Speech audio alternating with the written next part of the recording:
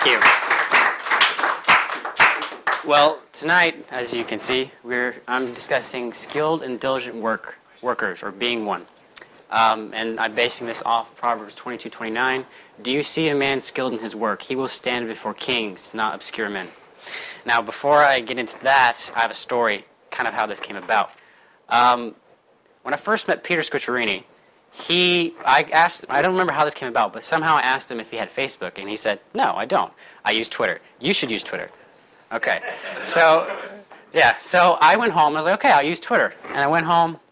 I had a Twitter account, but I didn't use it because Twitter is one of those things that you have to use every day if you're going to use it, because it's kind of like a day-by-day account of just whatever.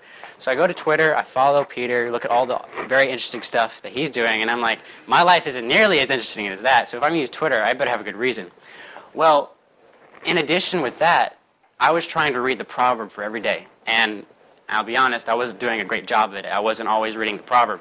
So as I was sitting there thinking about, well, how can I use Twitter, I thought to myself, a good way to use Twitter and both remember to read the proverb is read the proverb, pick a verse out of the proverb, and then tweet that. And now I'm tweeting every day. So that's what I do. I read the proverb, and I tweet a verse out of the proverb. And that's how I came to this, because it was in reading Proverbs that I kind of got this whole idea.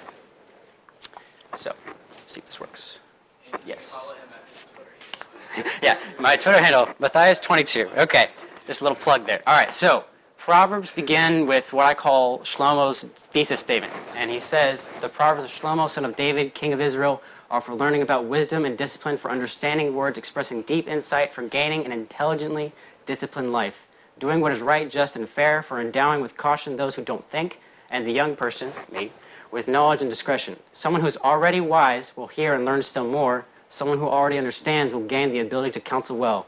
He will understand proverbs, obscure expressions, sayings, and riddles of the wise. And I thought, hey, that's really good. That's really good for me. And thesis statement is kind of it's the introduction to a paper. The author says to the reader, this is what I'm going to talk about. This is what you're going to get out of it. So Solomon does what good authors do, is he tells the reader what they're going to get out of it, which I think is great. Now, before I get more into it, I just, a couple of these things. Understanding words, expressing deep insight. I mean, that's what I feel like whenever I come, here Tuesday nights every week, or to Shabbat twice a month. Reading the Proverbs has really helped me, understand more, because, Solomon was the wisest man to ever lived, but he didn't start out that way. He was praying to God at the beginning of his reign. He was like, God, I want to judge your people fairly and well. Please grant me the ability to do so. And God's like, great! Not only will you be able to do that, I will make you the wisest person to ever live. So, with that understanding, me reading these Proverbs, I'm learning, or I'm going into knowing that Solomon was a pretty smart guy. Okay.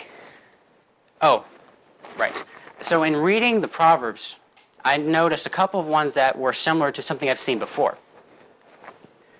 Deuteronomy 28, where Moses talks about the blessing and the curse. Follow the Torah, and you'll get these blessings. Don't follow the Torah, and you'll get these curses. Okay. So, for me, I'm a software engineer. I program computers for a living, and for me, when I read this chapter in Deuteronomy, I put my engineer hat on, and I see it in a logical sort of way. And what I call the if-else statement. This is kind of like cause and effect for those of you who aren't software engineers. This is pseudocode. This is pseudocode. The compiler won't work on that. Yeah, this will not compile in Eclipse. Okay. I'm going to sit over here. But you could modify Eclipse compiler. Exactly, you could. Okay, so. Yeah.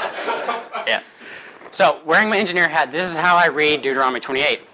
The if-else statement works like this. You start out with nothing. You have two values, in this case, blessing and curse. They're both set to false, which is basically they're not affecting the program. They have no effect at all. They're basically neutral.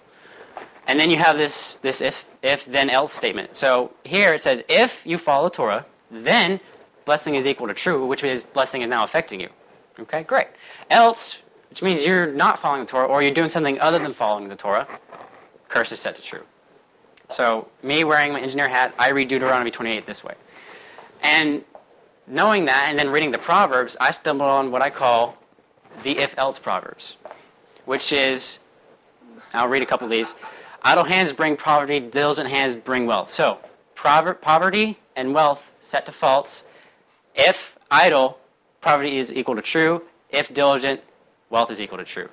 And then the same thing, forced labor is set to false. Rule set to false. If you're diligent, you'll rule. Lazy, forced labor. Same here. If roasting set to false. Precious wealth set to false. I'm sorry. Doesn't roast, set to false. I mean, you can see, you can just apply these. And you can actually apply these a lot with a bunch of the other Proverbs that you read. For those in Gastonia, can you read those out? Yes, I can. So, the first one is, idle hands bring poverty, diligent hands bring wealth. Proverbs 10:4-5. Second one, the diligent will rule, while the lazy will be put to forced labor. Proverbs 12:24. A lazy man doesn't roast what he hunted, but when a man is diligent, his wealth is precious. Proverbs 12:27. A lazy person wants but doesn't have. The diligent get their desires fulfilled. Proverbs 13:4. The lazy person's way seems overgrown by thorns, but the path of the righteous is a level highway. Proverbs 15:19. And I just apply all the if-else logic to these proverbs. And I actually have one more. I was too big to put up on the thing, but Colby, if you'll read that. 21 and 25. Yeah, 25-26. The sluggard's craving will be a death with him, because his hands refuse work. All day long he craves for more, but the righteous give without sparing. Yep. Because I'm a database programmer. Mm-hmm. Hebrew thought uses and Right. as well as or. And that's the interesting thing about Hebrew poetry parallelism, is because it uses the or. Right. It's one or the other. And it's one or the other cleanly. There's no exceptions. It's one or the other. It's not both. And so we have both, whereas Greek thought is just, it's always just one or the other. It's never in between. It's never can be both. Whereas we recognize in Scripture that we have opportunities for both things to be true. Right. And these are the or statements. Exactly. And that's exactly what I was trying to make the point is we have a choice. But no matter which choice we make, we're going to get one or the other. Just like in Deuteronomy 28 and Proverbs, Solomon breaks down for us what will happen if we're diligent and what will happen if we're lazy. Okay. So, go next. Next thing I noticed was Solomon hates sluggards. He's not nice to these people. I mean, Proverbs 10:26, like vinegar to the teeth and smoke to the eyes is a lazy man to his employer. I mean, and we were just, most of us here probably have smoke in our eyes. We can't see for like a minute. It's really painful. Proverbs 18:9, whoever's lazy in doing his work is brother to the destroyer. If that's not the worst insult you've ever heard, I don't know what is. Okay. Laziness makes people fall asleep, and an idle person will go hungry. Well, no one likes going hungry. That's not as bad as the first one, but still. The lazy person buries his hand in the dish and doesn't even bother to bring it to his mouth. Proverbs 19:24. I mean, this guy, he's not pulling any. Yeah. He's not pulling any punches whatsoever. Proverbs 10:24. A lazy person won't plow in the winter, so at harvest time when he looks, there is nothing. I mean, and if I can get someone to do 24:30-34 and Proverbs 26:13-16. All right, so Joseph. Passed by the field of a sluggard, by the vineyard of a man lacking sense, and behold, it was all overgrown with thorns. The ground was covered with nettles, and his stone wall was broken down. Then I saw and considered it. I looked and received instruction. A little sleep, a little slumber, a little folding of the hands to rest. Poverty will come upon you like a robber, and want like an armed man. Yep. Caleb. Actually, something interesting to note there. It seems like he's almost equating being a sluggard to having no sense. Yeah. Those two things. Like, those two are synonymous. If you are being a sluggard, that's in no way, shape, or form the most sensible choice. Yes, exactly. Who's got the next one? Johnny? Proverbs 26:13-16. The sluggard says, "There's a lion in the road, a fierce lion roaming the streets." A As a door turns on its hinges, so a sluggard turns on his bed. I mean, The sluggard buries his hand in the dish. He is too lazy to bring it back to his mouth. The sluggard is wiser in his own eyes than 7 men who answer discreetly. and he repeats the whole burying a hand in the dish thing. So it's just Solomon is. Yeah. No more Doritos. Forget the whole chip bag thing. Okay, so with this, him being so hard on the sluggards, and also the previous verses about being diligent rather than being lazy, I thought to myself, okay, how do I not be... Whoa. Uh-oh, I hit stop. Top button? No, that's the laser pointer. Okay, how do I not be this guy? How do I not be the sluggard? Okay, so I did the natural thing is, well, obviously there's going to be examples in the Bible, the Torah, right, where I can see how this is done properly. So, I get Nehemiah. I call him the diligent worker. I call him this because while he gets credit for, building the wall and, being a God-fearing man, I don't think he gets as much credit for being diligent and getting it done. So, I want to break this down. Nehemiah feared Adonai. In the beginning of Nehemiah, he asks a fellow Israelite, what is going on in Jerusalem? What's going on in Israel? Because he's in Persia. He's serving the king. I don't know. I mean, yeah. So the guy's like, oh, it's terrible. It's destroyed. Our people are enslaved. All these terrible things. So he gets upset. He starts fasting. He gets on his face. He does the whole Daniel thing. He cries out to the Lord, intercedes on behalf of his people. And then he does all that. But what I found was interesting, and if someone can get this verse from Nehemiah 1, 5 through 11. Okay, go ahead. And I said, O Lord God of heaven, the great and awesome God who keeps covenant and steadfast love with those who love him and keep his commandments, let your ear be attentive and your eyes open to hear the prayer of your servant, that I now pray before you day and night for the people of Israel, your servants, confessing the sins of the people of Israel, which we have sinned against you. Even I and my father's house have sinned. We have acted very corruptly against you and have not kept the commandments, the statutes, and the rules that you commanded your servant Moses. Remember the words that you commanded your servant Moses, saying, if you are unfaithful, I will scatter you among the peoples. But if you return to me and keep my commandments and do them, though your dispersed be under the farthest skies, I will gather them from there and bring them to the place that I have chosen to make my name dwell there. They are your servants and your people, whom you have redeemed by your great power and by your strong hand. O Lord, let your ear be attentive to the prayer of your servant and to the prayer of your servants who delight to fear your name. And give success to your servant today, and I grant him mercy in the sight of this man. Now I was cupbearer to the king. Now, I don't think he made that statement after he had finished praying, now I was cupbearer to the king. I think he was kind of saying, hey God, I'm the cupbearer to the king. So I got an in with the king of Persia. So I'm already in place, so if you want to use me, it's there. So I thought that was really cool. And so that's where I get this idea is Nehemiah had the esteem of the king of Persia. He was cupbearer to the king. So he was, talking to him a lot. And the king, in Nehemiah 2 through 6, he notices that Nehemiah is upset. Does somebody have that one? Greg, please. Thank you. Therefore the king said to me, why is your face sad, since you are not sick? This is nothing but sorrow of heart. So I became dreadfully afraid, and said to the king, may the king live forever. Why should my face not be sad, when the city, the place of my father's tombs, lies waste, and its gates are burned with fire? Then the king said to me, what do you request? So I prayed to the God of heaven.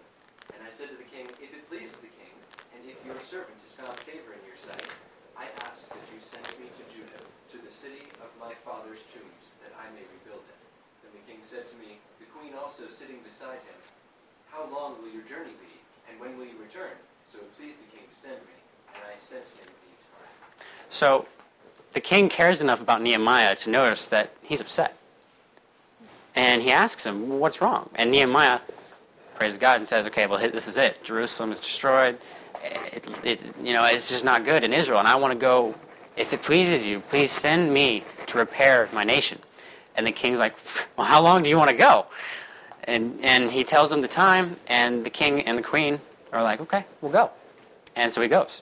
And though it doesn't actually say in that passage how long he's gone, if we look at Nehemiah 5:14, he was there for 12 years. Let's see. Does anybody have that verse? Please. Moreover, from the day that I was appointed to be their governor in the land of Judah, from the 20th year to the 32nd year of King Artaxerxes, for 12 years, neither I nor my kinsmen have eaten the governor's food allowance. So, he not only did the king send him, but he actually appointed him the governor over Judah. Cupbearer, governor. It's a big step. And he was there for 12 years. Not a small amount of time. Like in today's society, who are the kind of people who make those kind of commitments? Usually senators, presidents, but that's only for 4 years. The queen. But like people our speed, right? People who are our age or in our walk of life. Usually people who join the military go for like 6 years, but nobody commits to doing something for 12 years. So this is where I get that Nehemiah was diligent. He knew ahead of time how long he would have to be gone to rebuild Jerusalem, rebuild his nation. And that's what he did. Yes? Not to distract her. Every man who becomes a father commits for longer than that. That's true. But we often don't realize it until we're too deep into it. That's also true. Well, I would actually say that there are other times when parents have made physical decisions, such as we did when we went to adopt. We knew that we were going into a position of extending our parenting even beyond that. So Right. That's true. sometimes the wide eyes open. That's very true. So, just No, please, thank you. Okay. Brings me to my next point. Nehemiah was a skilled manager of men. I get this because he goes and he starts rebuilding the wall, right? He's building the wall around Jerusalem. But while he's doing that, the Israelites get upset. There's a great outcry in the beginning of chapter 5. They are like, we're in bondage. We're being, our fields are mortgaged and all these things. We can't do anything. What do you expect us to do? Our children are enslaved. Our fields are mortgaged. All these things. Does anybody have this verse right here, 5:1-11? Johnny. Now the men and their wives raised a great outcry against their Jewish brothers. Some were saying, "We and our sons and daughters are numerous. In order for us to eat and stay alive, we must get grain." Others were saying, "We are mortgaging our fields, our vineyards, and our homes to get grain during the famine." Still others were saying, "We have had to borrow money to pay the king's tax on our fields and vineyards. Although we are of the same flesh and blood as our countrymen, and though our sons are as good as theirs, yet we have to subject our sons and daughters to slavery. Some of our daughters have already been enslaved, but we are powerless because our fields and our vineyards belong to others." When I heard their outcry and these charges, I was very angry. I pondered them in my mind, and then accused the nobles and officials. I told them, "You are exacting usury from your own countrymen." So I called together a large meeting to deal with them, and said, "As far as possible, we have brought back our Jewish brothers who were sold to the Gentiles. Now you are selling your brothers only for them to be sold back to us." They kept quiet because they could find nothing to say. So I continued, "What you are doing is not right. Shouldn't you walk in the fear of our God to avoid the reproach of our Gentile enemies? I and my brothers and my men are also lending the exact money and grain. But let the exacting of usury stop. Give back to them immediately their fields, vineyards, olive groves, and houses, and also the usury you are charging them, the 100th part of the money, grain, new wine, and oil." What does that remind y'all of? Shemitah. Translation. No, the seventh year where Gentiles. Correct. So, in the Torah, it talks about not lent. It talks about redeeming the fields, redeeming your countrymen in the 7th year. So Nehemiah was saying, guys, we need to follow the Torah. We need to do what it is that we are commanded. We should fear the Lord. We should not hold our countrymen and their fields in bondage. And it's also very specific in the Torah that we're not supposed to charge usury. Right. So we're permitted to lend during those 6 years, but we're not supposed to Exactly. And the men in that assembly had no response because they knew the Torah. They knew what it said. So Nehemiah not only was building, but he was also diligent to hold his people accountable to the Torah. He didn't just say, okay, it's a bad time, we're doing a lot of construction, we can afford to bend the rules. No, that wasn't his thing. Even though it wasn't fun, he was like, we are going to observe the Torah. He also, while he was holding the people accountable to the Torah, he was also holding the enemies of Israel back. Nehemiah 4, 15 through 21. Caleb? And it happened, when our enemies heard that it was known to us, that God had brought their plot to nothing, that all of us returned to the wall, everyone to his work. So it was, from that time on, that half of my servants worked in construction, while the other half held the spears, the shields, the bows, and wore armor, and the leaders were behind all the house of Judah. Those who built on the wall, and those who carried burdens, loaded themselves so that with one hand they worked at construction, and with the other held a weapon. Every one of the builders had his sword girded at his side as he built, and the one who sounded the trumpet was beside me. Then I said to the nobles, the rulers, and the rest of the people, the work is great and extensive, and we are separated far from one another at the wall. Whenever you hear the sound of the trumpet, rally to us there. Our God will fight for us. To 21. So we labored in the work, and half of the men held the spears from daybreak until the stars appeared. So, not only did he build the wall, hold the people accountable, but he also devised a strategy with which to keep the enemies of Israel at bay, to fight them off while he was building the wall. Which brings me to my next point. Nehemiah finished the wall in less than 2 months. Nehemiah 6:15. So the wall was finished on the 25th day of the month, Elul, in 52 days. So he held the people accountable to the Torah. He built the wall, and he did it while fighting people. Now, I've built a fence before. My family, when we lived in Florida, we had 2 acres of land. And we built a wooden fence around half of the property. So it wasn't like a great fence. It barely kept the dog in. But it was a fence. And I worked on it, and these strapping lads worked on it with me. And of course my father helped. And it took us 3 weeks. 3 weeks to finish it. Nehemiah built a wall around Jerusalem. Well, not around it, because I guess there's a part of it that you can't build. But he built a wall. And the circumference of Jerusalem is far greater than the 2 acres that we lived on. And he did it in 2 months. So if we round up, my 3 weeks becomes a month. He did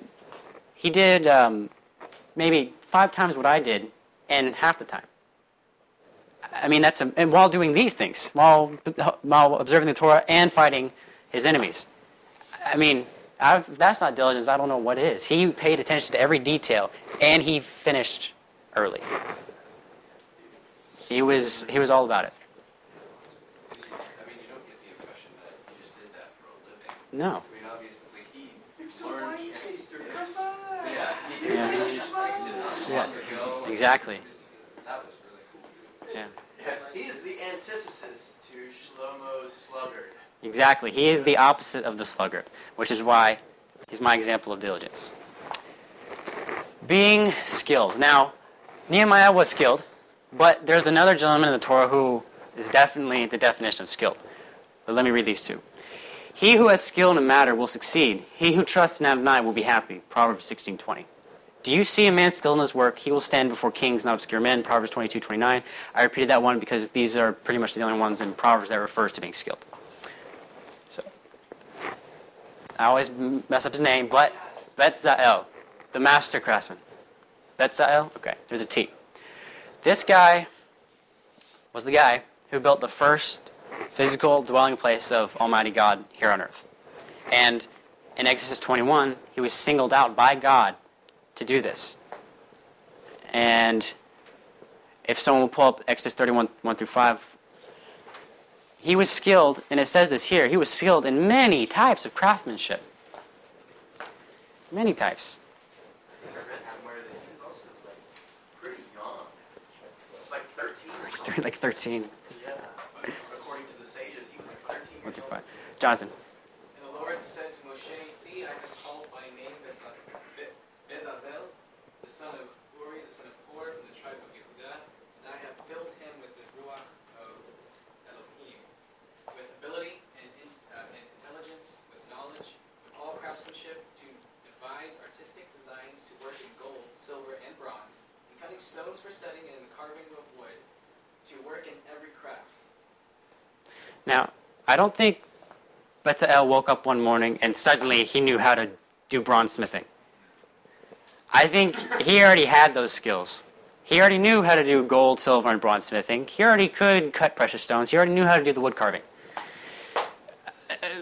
And God was like, okay, I see you. You can build my tabernacle. Okay, that's pretty amazing. And not only that, he filled him with the Ruach HaKodesh, the Holy Spirit, with understanding, knowledge, wisdom, and ability to teach others. Not only was he, filled, and not only was he skilled, he's pretty much credited with building the tent of meeting. If you read in Exodus 36, 6 through 38, 31, 1 through 29, and 38, 1 through 9, when it says he, if you go to the top of wherever it starts, it's Bezalel did this. He, measured out so many cubits for the linen. He, cut the cherubim and this, he blah. So while I kind of doubt that he did everything, he definitely had a hand in every single thing that went on in the tent of meeting. He was the master craftsman. He was the artisan behind the tent of meeting. Now, did God tell Moshe how to do it, and was there a definite plan on how? Yes. So he didn't come up with everything, but he's the one who's responsible for building the first dwelling place of Almighty God, and he was skilled to do it. And he was ready. God said, I've singled this man out. He's ready. He's going to do it. Oh, and he also feared the Lord because he's still around after the golden cow incident. So, because God says, I've singled this guy out, so I don't think that he was involved in the whole worshiping of the calf. So, and nor did he help build it. Right.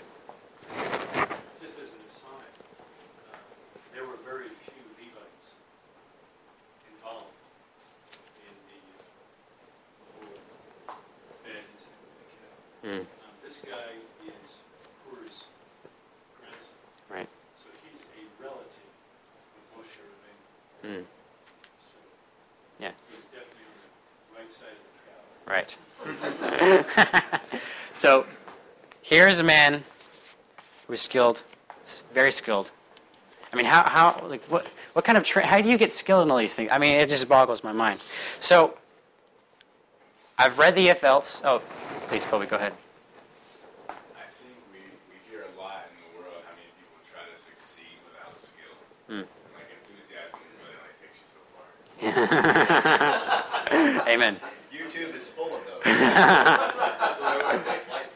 Especially in the business world, you see some of those self-help gurus and things like that. And Right. It's just, once you just read this, the word skilled, I feel like it's underlined in here so many times, time after time, man after man. And so I really like it. John. Talk about a privilege. This guy's of the tribe of Judah, and not too many people other than the Kohanim got to interact, got to see all of the instruments that were in the tent of meeting. So Right. talk about a privilege there that not many Israelites ever had. Right. Exactly. Shay. To your point, I find it intriguing that he was skilled not only in one thing but in multiple things, even by today's standards. This being the age of information, as some people say, we don't. How many skills do even I have, or most of us in Rooster's Room are really good at one thing, and we make our living off of that. This man was good at many things, and He was a Renaissance man. That's Well, there wasn't. No, this was the Renaissance. It's a little different. Sean. Just to add to what Kobe was saying, and maybe you know this, but and certainly God could accelerate this, and God also supplies natural talent, but I think it's something like 10,000 hours in order to be really skilled at anything. It's this big number, I think it's 10,000 hours. And if you spend 10,000 hours, then you're skilled at this thing. And again, God could accelerate that, but it just seems like to become skilled at something, there's no shortcut for hard work. Right. The Torah says it, and then also from a business perspective or any type of skill perspective, it seems to take a lot of hours to get to where you're an expert or a master of anything. Yeah. Praise the Lord for that, because sluggards quit like along the way. Exactly. Like, I really want to wake up and be able to play the piano as good as Pete, but it's not gonna happen tomorrow.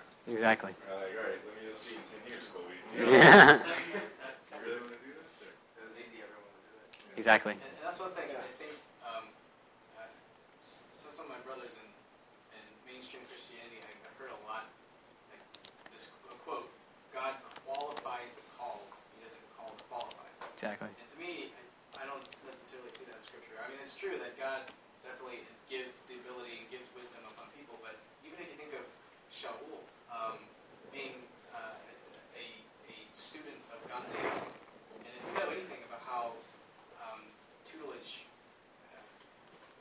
was structured at that time, Shaul didn't come to Gamaliel and say, hey, you're awesome, can I please sign up for your classes? Gamaliel saw the potential in Shaul and brought him under his wing as a student, as a talmid of himself. So in a certain extent, God obviously, he does call out his people. He brings them to himself.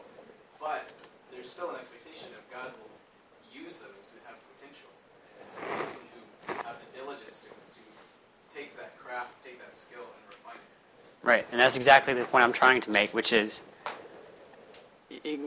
God wants to use you, and he will, for whatever it is you're doing, raising a family, all these things. If you follow the Torah, you're pretty set. But if you really want to do something cool, get skilled in something.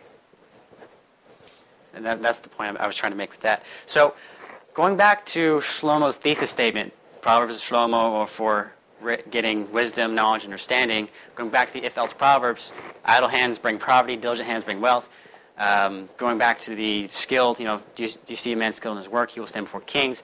So I have my two examples. These guys are awesome. I mean, I want to be these men. How do I be these men? I was just going to add on to there what you said. The previous statement was that there's a cheesy saying that I saw on one of my professors' door as an undergrad. It's like, those who can do, those who can do more, teach. Right. So, Only teachers. Yeah. Well, I have another one similar to that one. Something that my dad has said, which is, if you want to become good at something, teach it to somebody else. So there's that. Exactly. And yeah, like I posted a quote the other day. An expert is a man who has made as many mistakes as possible in a narrow field. And yeah, Niels Bohr, he was one of the men who worked on the Manhattan Project, which is kind of scary for him to say that. Yeah. Okay, so. Nuke joke. Yeah. Nuked that one. Okay. So anyway, remembering, what Shlomo said about being skilled and being diligent and looking at these two outstanding men, what are some ways that I can be like them? so you don't follow. Exactly. Okay, that's enough. Oh, but before I go to that, let me hit this one. What are the commonalities between these two men? Well, they both feared the Lord, obviously. They were diligent. Nehemiah worked steadily until the wall was done. Now, steadily was 52 days, but, he worked steadily. Bezalel worked until the tabernacle was done. Both men had skill. Nehemiah managed men, logistics, and construction. Bezalel managed men, construction, and taught others. Just I think it's important that we recognize that while the Scripture doesn't say it, we know it from men in our own time. People don't become diligent when they're given a great task or Right. project. Men who are diligent are given great tasks or projects. These men were diligent and demonstrated it again. in a great task. These tasks with which we Exactly. And I think that's the reason that the king was comfortable sending Nehemiah, because he knew that he was going to get it done with Bezalel, because they knew that they would get it done. Both men were blessed. Nehemiah, in Nehemiah 5:14 through 18, he never drew the governor's salary that he was due, and yet, with all the men, he had like 100 and something men in his household. He never once went without food. Not once. And Bethel was filled with Ruach HaKodesh, the Holy Spirit, and if that's not a blessing, I don't know what is. And then finally, hearkening back to Proverbs 22:29, both men served kings. Nehemiah was a servant even as a governor of Judah to the king of Persia, and Bethel built the dwelling place of the king of kings. Yes? And I was going to say something about the leadership, is that they obviously were able to motivate. I don't necessarily know how many of you have experienced managers or people who are not motivators. They may be very skilled at what they did, but they're not very skilled at leading others. And so they had the quality of being able to lead the others and motivate Right. the others too, to meet their standards. Right. Great. Yeah, that was what I kept thinking, is that they had like a passion and enthusiasm for what they were skilled at. So Right. That was, Charisma. they were very charismatic, and people were drawn to them, and Mm-hmm. they were building a wall with the spear in the other hand. I mean, Exactly. doing things that most people don't do because of the leadership they had. Yep. That's exactly it. Why is there a few sluggards in your crew? Right. They were no longer sluggards because of that. Yeah, and we see that often in, those of us who do manage people or have managed people. There is that one or two guys who are sluggards, but when you have a leader who is charismatic, who's excited, who wants to get the job done, and everybody jumps on board, well, that sluggard is like, okay, let's jump on board. So there are no sluggards, and when your leader is diligent. What I thought was interesting that, or what I'm thinking in my head, is that with Nehemiah and Bethel. They were both very diligent men, and definitely not questioning they were very skilled in their work. You almost wonder what their fathers were like and what they taught them. And I regret that that wasn't mentioned as well in the Torah. With Bezalel, it is. That's what I was saying before. Yeah. He wasn't a Levite, but he was hanging with the Levites. He was with them. When they fought, Joshua's down there. Who was up here holding up Moses' arms? Joshua and Hor. Aaron and Hur, right? Hur. So Hur is his grandfather. Mm. Yeah. I mean, it's kind of great example of military bearing, being in leadership, and watching somebody who is skilled and diligent. Exactly. Yes. Really? Huh. Bezalel is supposedly Moshe's great nephew. Wow. I did not know that one. So no wonder Hur was at the top. He's the brother-in-law. I was Okay. right before. How about it? Jonathan, were you going to say something? I wonder if Hur and Uri were craftsmen of the same guild as well, and that legacy of passing on the Yeah. So, two amazing guys. Both diligent, both skilled. They definitely are the men that Shlomo was talking about in his Proverbs, about being skilled and being diligent. So, I have those. I have the examples. How do I be like these men? So, Before you get there, okay, go ahead. Father, you have a father like that, so you actually have to step up. Anybody that has a father Yep. that is skilled has to step up. But it shouldn't be discouraging people that don't have fathers that way. Yeah. Because either type of person, a person that has a skilled father and has been trained, that doesn't step up and is skilled themselves, that's really bad. Yeah. Because they've been given a head start. I almost think it's more amazing for the men who don't have those fathers and they excel. That's amazing to me. Exactly. So, that's all. Extra measure of grace for those. Exactly. So, Colby. When Joseph said that the men, they got a great task for diligent, it made me think of that, like Jim Collins quote when he goes, we don't try to motivate people, we just hire motivated people. That's good. We don't try to make people happy, we just hire happy people. Exactly. Oh, that worked. Okay.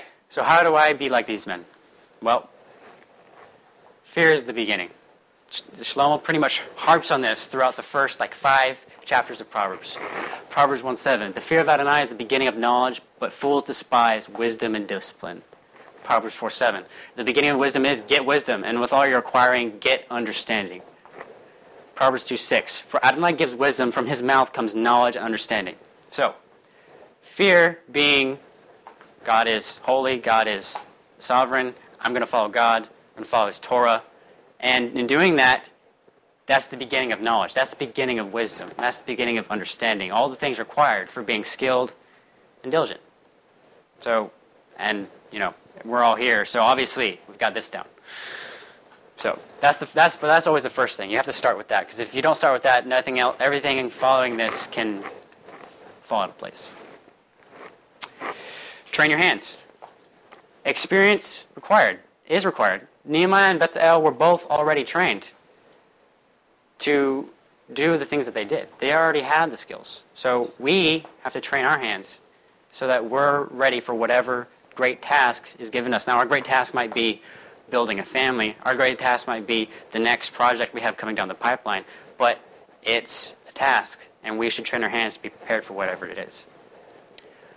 This is something I've heard said. I think my father said this. Wisdom is knowledge that has been applied. Learn and apply. So get the knowledge and then apply it. You can't be useful if you don't know anything. God can't use you. He can't use you to build a family. He can't use you to, whatever, if you don't know anything. To Shane, as actually a couple slides ahead, this is the age of information. And this is something I'm kind of passionate about, which is we have all these resources. We have the internet. We have the internet. We can, the ability to self-teach ourselves is, just the resource is there. The knowledge is there. The information is there. We have the ability to teach ourselves all kinds of things if we but had the self-discipline and motivation to do so. Google is our friend. Greg. I was going to say, Google has definitely created a better way to spot the sluggards, because it's like you have no excuse anymore for not being able to complete something or do something because of how many resources are available to you. Exactly. This is something, I can't say my father because he has it, but this is something that his father didn't have. My grandfather, my dad's dad, was, what is the term? Draftsman. He drafted steel buildings. He did not have Google. He had to learn the hard way. If he did live now, he would probably use AutoCAD. He would use AutoCAD, and people can use. Universal sign for Yeah, the universal sign for AutoCAD. If for the people not watching, I'm moving my hands in a clockwise manner, clockwise and counterclockwise manner. So, yeah. There you go. Here's an AutoCAD. There you go. My grandfather did not have Google, and yet somehow he was able to do these amazing things. And the guy was a clown. He was a professional clown too. So, and he was on Broadway. He learned. My grandfather, actually, if you want a pretty good, pretty cool thing. So, my dad is really good at what he does, but his father, my grandfather, he was a draftsman. So he did all that, drawing of steel buildings. He was a professional clown. He was in a barbershop quartet. I wish I could have met him. He was an awesome guy. So, but he didn't have Google. We have Google. Why can't we be better than him, better than Bezalel, better than Nehemiah? Because we have Google. We have resources that we're not using. We have. Okay. Any mention of Bing? Disclaimer.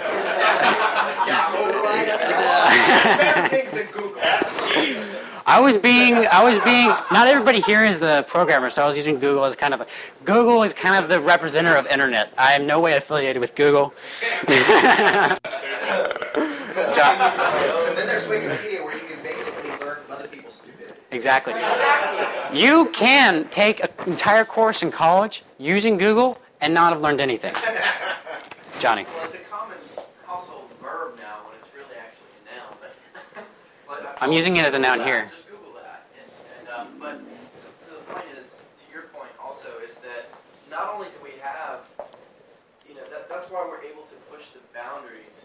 should be able to push the boundaries is because we have everyone before us in whatever field of topic you've chosen to pursue. You've got everything that everybody before you has done. You've got access to it at least. Yep. So that's why we should be able to push the boundaries even more so today. Joseph. I think I'm agreeing with you. But I think we should recognize that there's a difference between knowledge and skill. Right. And I've never met a woodworking craftsman who spent no time with another woodworking craftsman. Exactly. And You got to be in the shop, cut off a couple of fingers, learn how the bandsaw works, and practice. Yep. And knowledge we can get from Google. exactly. Experience and skill comes through time, practice, and diligence. And I have met a lot of young men who are astounding with their knowledge and who are just absolute idiots. And that exactly, then that's pretty much what I was about to say. Not to take away from the whole experience required thing. That's why this is first. You have to get out there and actually do it. And this is why I think working and getting experience is better than going to college, because go to college, you get all this knowledge, but no application. I spent 3 months in college, and I learned more in the 4 years that my dad, obviously it was more time, but still, I learned more. I had more practical application of knowledge in the 4 years that I spent with my dad training me than I learned in any of those classes. And that's why I stopped going. So,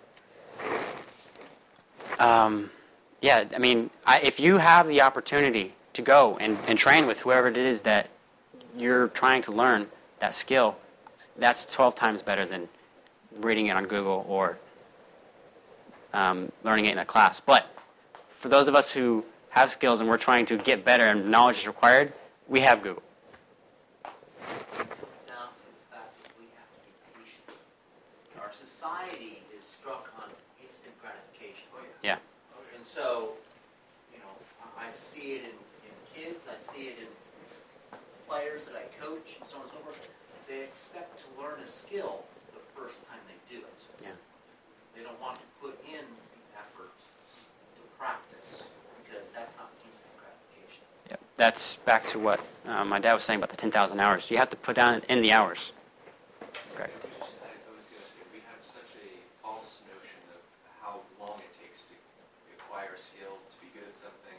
I mean, just coming out of college, you experience that very well, because you think the entire time, wow, just learned for 4 years, sure, they'll hire me. I mean, why wouldn't they? Exactly. And then companies who are really looking to invest in an employee are looking at you like, all you've done is sit in a class. Like, I need somebody that's actually applied these things, actually done these things. So we have a false idea of how long it takes to do things. Colby, go ahead.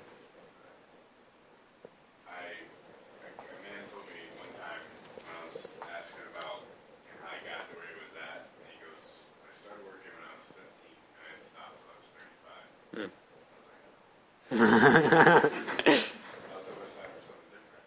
But I think it's such a blessing in our generation, because we crack on it a lot, but the gap is so wide between doers and talkers that, we can just do a little, and it just plunges us so far ahead, which is bad. But still awesome. It's kind of, There's a lot of slack in the morning. Yeah. Exactly. We've all heard the story about the concert pianist who played for 15, 20 minutes at some kind of donation gathering time. And afterwards, everybody's walking around with their drinks and everything. And this woman comes up to him just gushing and says, I would give anything to play like that. And he looks at her and says, how about 10 hours a day for 15 years straight? That's like Yeshua's conversation with the wealthy man. The wealthy man, what must I do to receive eternal life? And Yeshua basically says what the pianist says is, sell all your things and follow me, which is essentially saying spend the rest of your life obeying my commandments and following my way of life. And the wealthy man, he wanted the instant gratification. He didn't want the life, the toil that comes with being follow Yeshua. So, training your hands, very important. Sleep. Sleep is the great equalizer. Give a man 8 hours of sleep and less time to do something, and give another man who knows as much as that man less sleep but more time to do something. The man with more sleep will finish. The man with less won't. And we've all suffered the effects of sleep deprivation at one time in our life or another. So I think we can all agree, without those of us without sleep, you find it harder to think, find it harder to perform certain tasks. Ryan, go ahead. I was just going to make a comment on Benjamin Franklin's quote here, early to bed, early to rise, makes a man healthy, wealthy, and wise. The opposite of that is late to bed and early to rise makes a man baggy.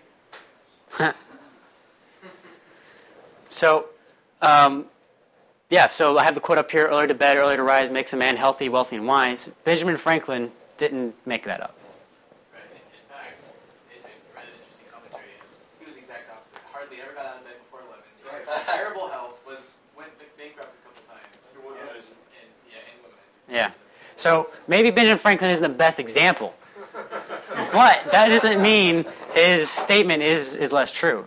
Nor do I think this was, So in other words, we have an example of knowledge not applied. Exactly. So he knew this, and yet, yeah. So, but I don't think he got this out of the vacuum. This, I think, comes directly from Proverbs. It says in Proverbs 20:13, if you love sleep, you will become poor. Keep your eyes open, and you'll have plenty of food. Proverbs 6:9-11, lazy bones, how long will you lie there in bed? When will you get up from your sleep? I'll just lie here a bit, rest a little longer, just fold my hands for a little more sleep, and poverty comes marching in on you. Scarcity hits you like an invading soldier. And when scarcity hits, your health drops. That's terrible. Can I record that, put it as my alarm?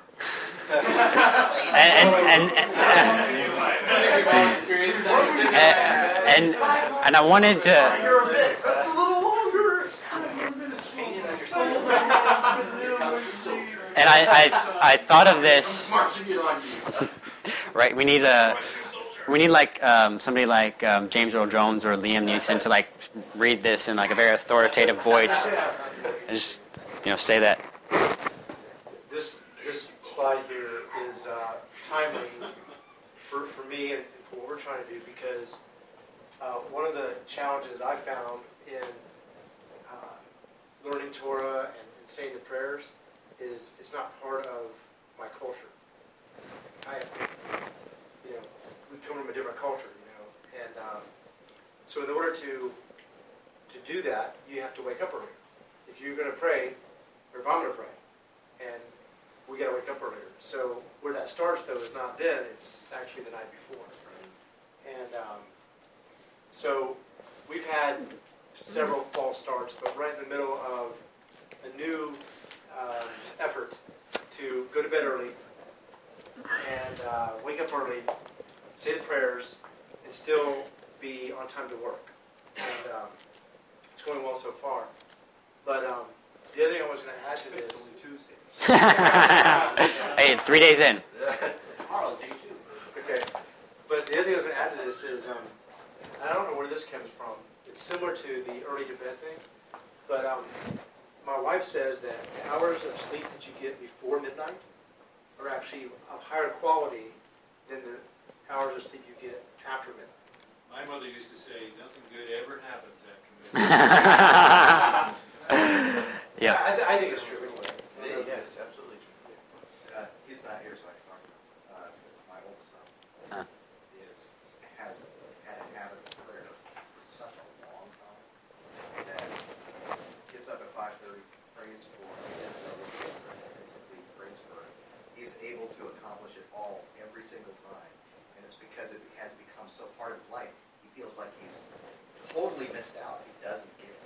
Mm. So, the encouragement is that if you make it a pattern of your life and if you're consistent in it, it becomes so much a part of your life that it actually is not difficult, and then it's part of your culture. Exactly. Yeah, well, it's the idea that you do something enough times, you get good at it, and if you're good at something, you enjoy doing it.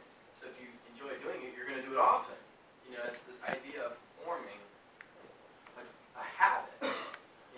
Stephen Covey goes into that with the famous 7 habits of highly successful people. Yeah.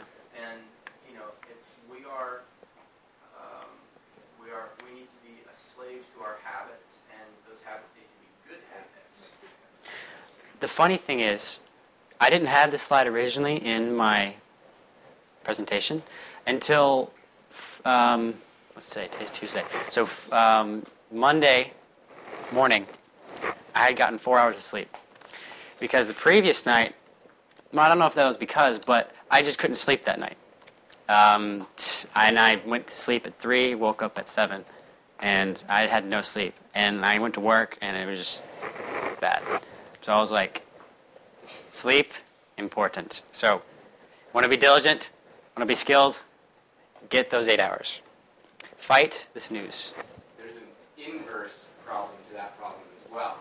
While too little sleep can definitely be detrimental to your productivity, to your skill, too much is as well. Yeah, exactly, which is why, back to the sluggard, exactly. Too much sleep is bad. And that's why I think it took Thomas Edison 2,000 tries to make the light bulb, because he would sleep for 4 hours, wake up, work for 16, sleep for 4 hours, wake up, work for 12. I mean, maybe if he had got more sleep, it would only take him 500 times. Remember now. Exactly. Okay.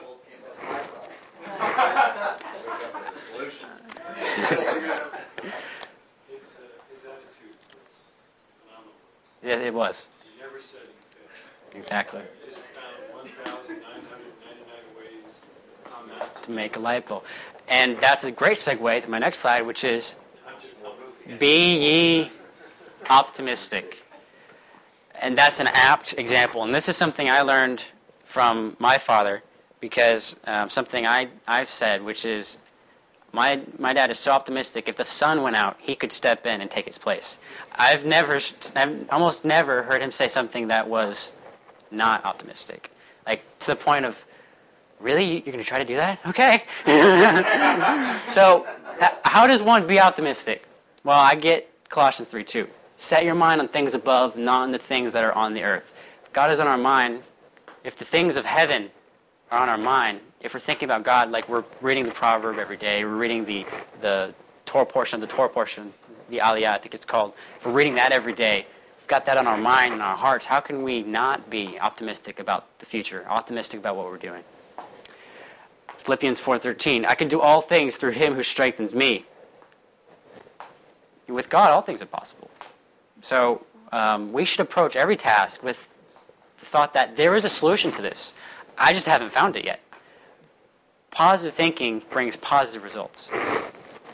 This quote, and I was asking him today where it came from, though I couldn't remember, but don't ask why, ask why not. Why can't this work? Why doesn't this work? This is something my dad says all the time. I just don't know where it comes from. And then lastly, this is a quote from Tim Ferriss, reality is negotiable.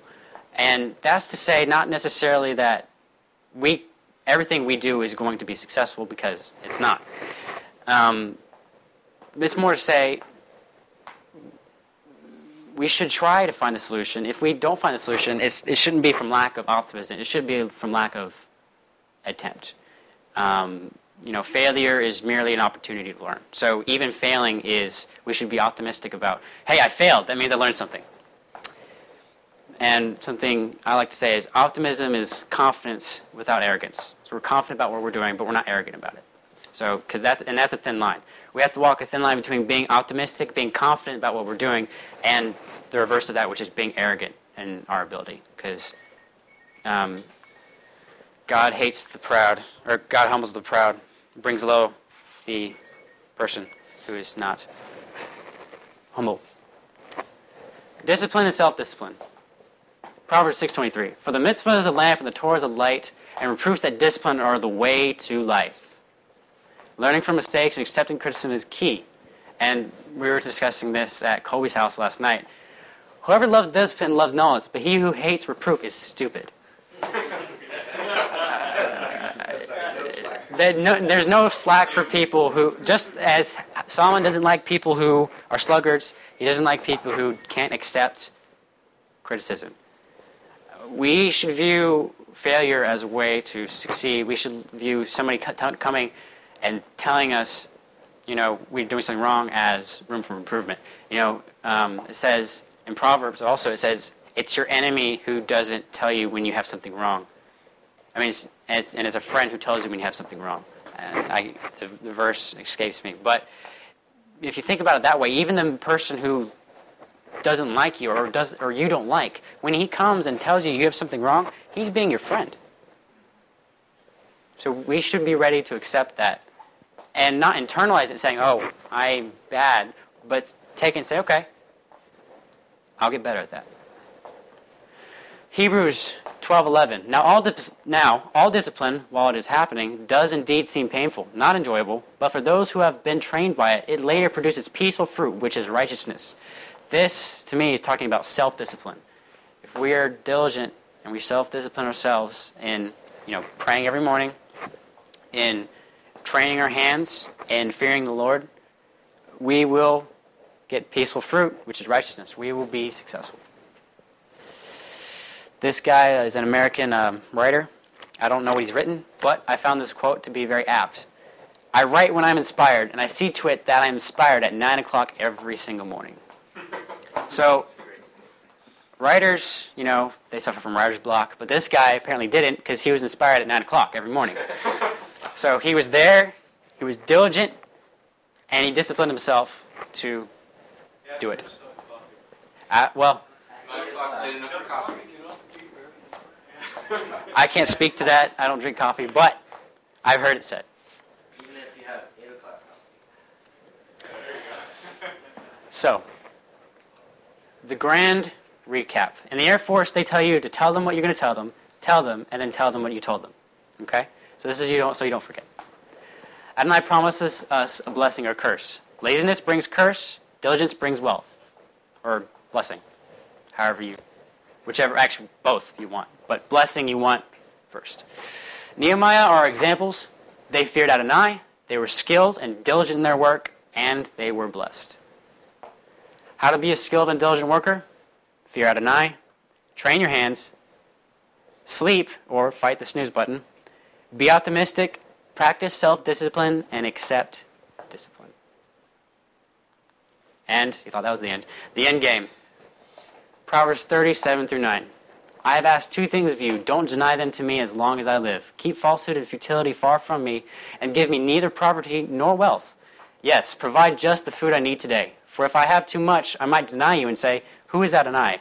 And if I am poor, I might steal and thus profane the name of my God. While we all would like to be Mark Zuckerberg or Bill Gates or, Donald Trump. Yeah, I was about to say that. I decided not to. We don't, that's not what we need. It's really not what we want either. What we want is we want to be successful in what we're called to do, which for me, and I'm going to speak for me, but you can agree with this, which is I want to raise a family in Torah, to observe the Torah, and to be multi-generational in that. I want to have enough to provide for my family every day and be able to come home and spend time with my family and, just rest in the work that I have on the Shabbat and just throughout the week. That's what I want. I don't necessarily want millions of dollars because I've seen those men and they're not happy. I want only what I need for the day. Now, if God decides that's $1 million, that's fine, but I only want what I need for today. And so, in doing that, and to be able to achieve that, to be able to do that, I want to be skilled and diligent. And that's the end game. It's Poverty Nor Riches or Poverty Nor Wealth, depending on your translation. Craig Blomberg wrote a book called Neither Poverty Nor Riches,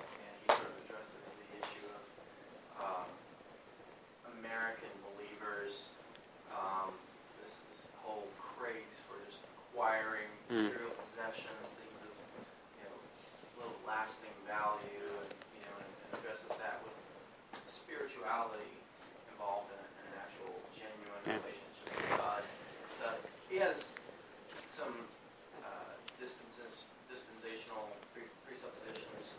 Book, he lets you in on that before the book, but he's got some really good content to it as well. So because what we're looking for is not riches of this world, but the next one. I'd rather get to heaven and have my children to, 7 generations later, and we're all there. That's what I would like to have. That's what I would prefer over being a millionaire in this world. Well, Yeshua, to your point, John, says, where your treasure is, there your heart will be also. So, yeah. I think the wise man once said, be careful what you wish for when you're 20. Because when you're 40, you'll have it. So I think you're on a good track. This has been very helpful. Praise God.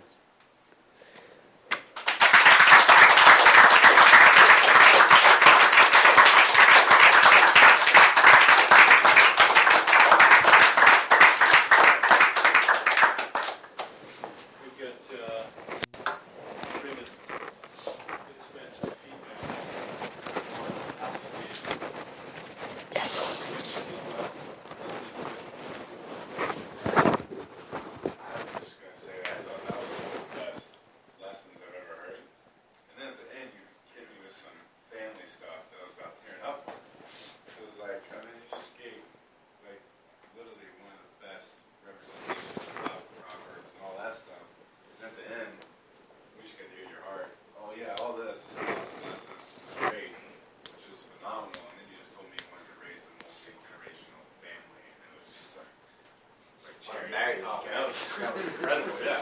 I was like, man. Thank you. Praise God.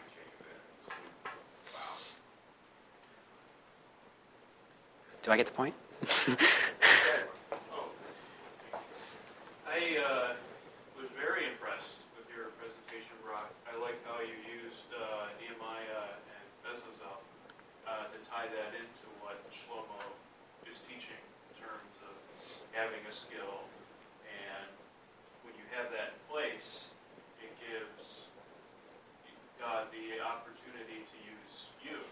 I see that lived out in the Apostle Paul, being raised in Tarsus and also being able to converse with the Greeks. Jonathan and I were talking about that on our way here on Mars Hill, how he was able to take what Homer had said as the Greek poet and prove how we're all God's children. So there definitely is value in having the skill so that God can use you to reach people or whatever it is that He's called you to do. So I was very encouraged too. So thank you. Praise God. You made multiple references to your father. He was sitting right there. And I'm sure that he knows this, and maybe you know it as well, but when you say, I want to have a family, a multi-generational family that follows the Torah, what you're expressing is not only from you down, but from You're living out what you're the link in the middle. Yeah. When you say those kind of things, and it requires a lot of humility for a young accomplished man like yourself to be able to say, I learned these things from someone else. The greatest compliment that I've ever been paid was it was years ago, and it was in a simulated course, and I had an instructor after I was finished said, where did you learn to fly? And the most satisfying answer that I've ever been able to give was, my dad taught me to fly. And it's a very positive thing, even if our parents aren't ideal, to be able to credit the things that we have, the things that we've learned, in some measure to them. And then that will be borne out. You will have children. By the way, when you said generational almost guaranteed it right there. Hopefully. That would be awesome. Along those same lines of humility, I just thought it was very impressive. Most of the time you were just talking to yourself, and we got to hear. And it's different because most of the time people are presenting classes as if I've made it and you haven't, so here's this information so you can get to where I am. But that's not how you presented it. And it was refreshing to see that perspective, and it was really cool to see your humility and your desire to want to be like the men that you had mentioned, and one of them, of course, was your father, which is also really cool, getting to keep the fifth commandment right Yeah, there. right. I'm glad you said that, because that's what I was trying to say, because I no means embody those proverbs, so I'm glad you got that. I was able to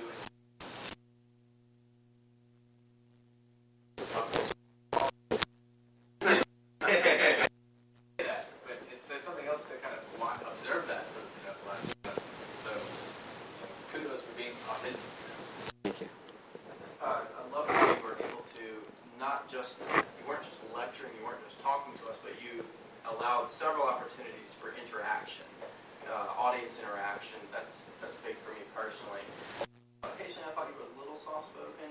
Other than that, marvelous. Define soft-spoken. Just really, really low volume. Really low volume. Got it. Thank you. I liked how what you said had real-world application, and you gave examples of that. A lot of people will say something, just leave it at that, and not give you practical uses, or like really put it in the real world. Just make a point that was kind of obvious and just leave it. So that was good there. Also, I like the military-style formatting that Alejandro heard. Yeah. Talked about, so that was good. So, yeah. It was good. Very accommodating. Dad. What I liked is that one of the things that you talked about is actually, which is criticism. And kind of like what Jonathan said, I've actually seen that, and I've learned that from you. So the student becomes the teacher, where you have demonstrated the ability to take criticism very well, and 20 minutes later, be over it, even though it's hard, and then be applying it. And I think over the past 4 or 5 years, you've actually taught me how to do that as the student teaching the teacher. And tonight, now you're the teacher. So,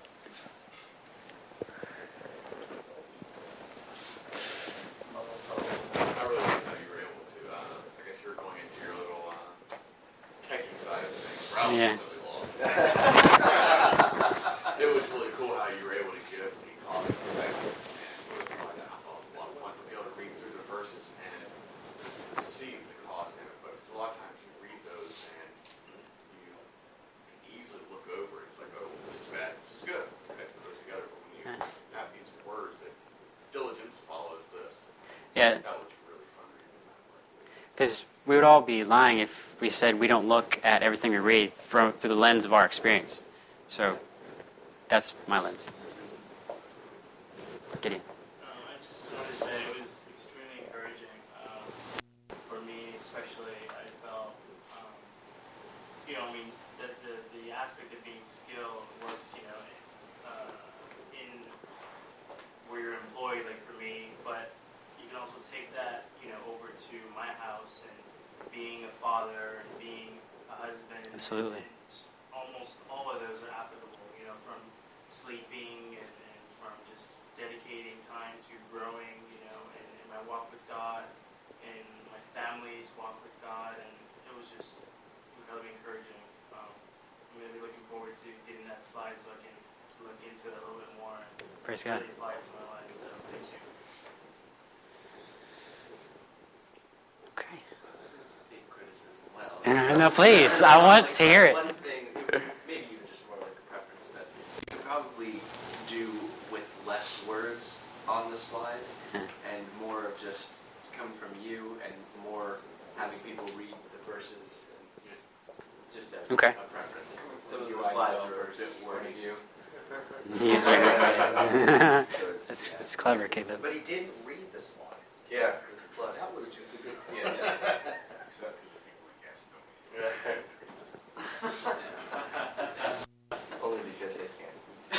You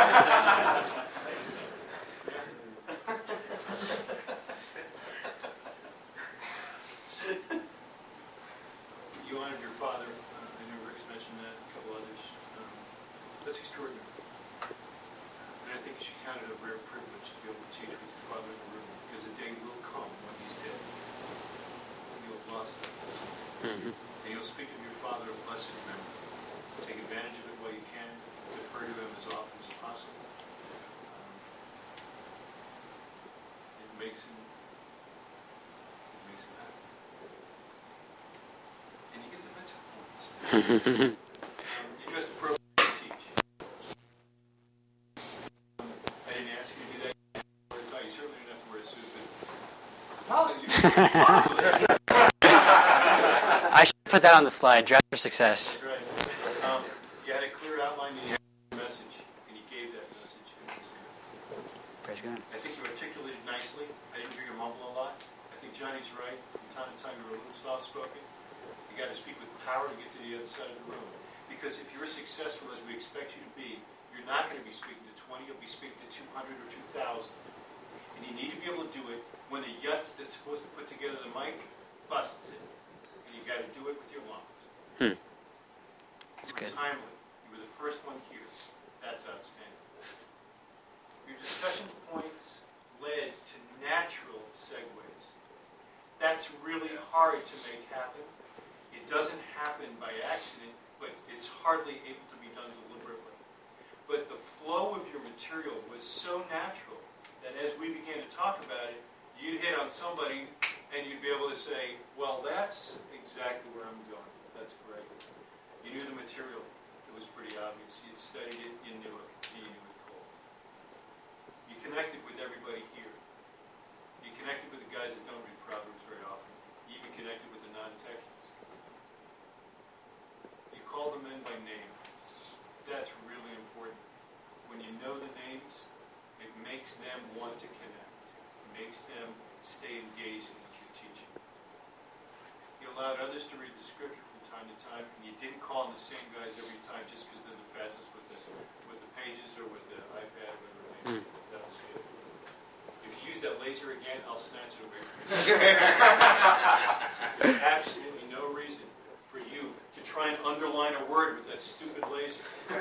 If you've got to draw my eyes to a spot on that screen, do you know the best way to do it? Walk over there.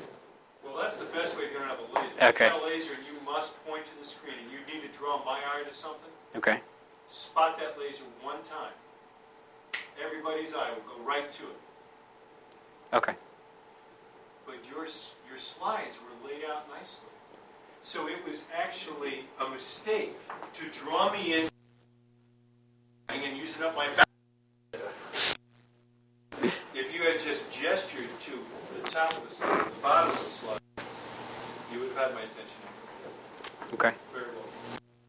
Let's give another.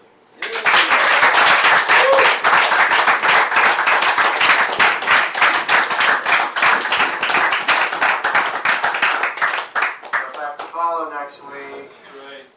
Who's that? Oh. Let me pray for us too. We thank you, O Adonai, our God, that you have established our portion with those who dwell in this study hall, listening to Brock. And you have not established our portion with idlers who are sluggards. But we rise early, and they arise early. We arise early for the words of the Torah. They arise early for idle words. We toil and they toil. We toil and receive reward, and they toil and do not receive reward. We run and they run. We run to the life of the world to come, and they run to the pit of destruction. As it is written in you, O God, you lower them into the well of destruction, and of bloodshed and deceit shall not put out half their days. But as for us, we will trust in you. Amen. Amen. Thank you, Rock. Well done. Thank you. Praise God.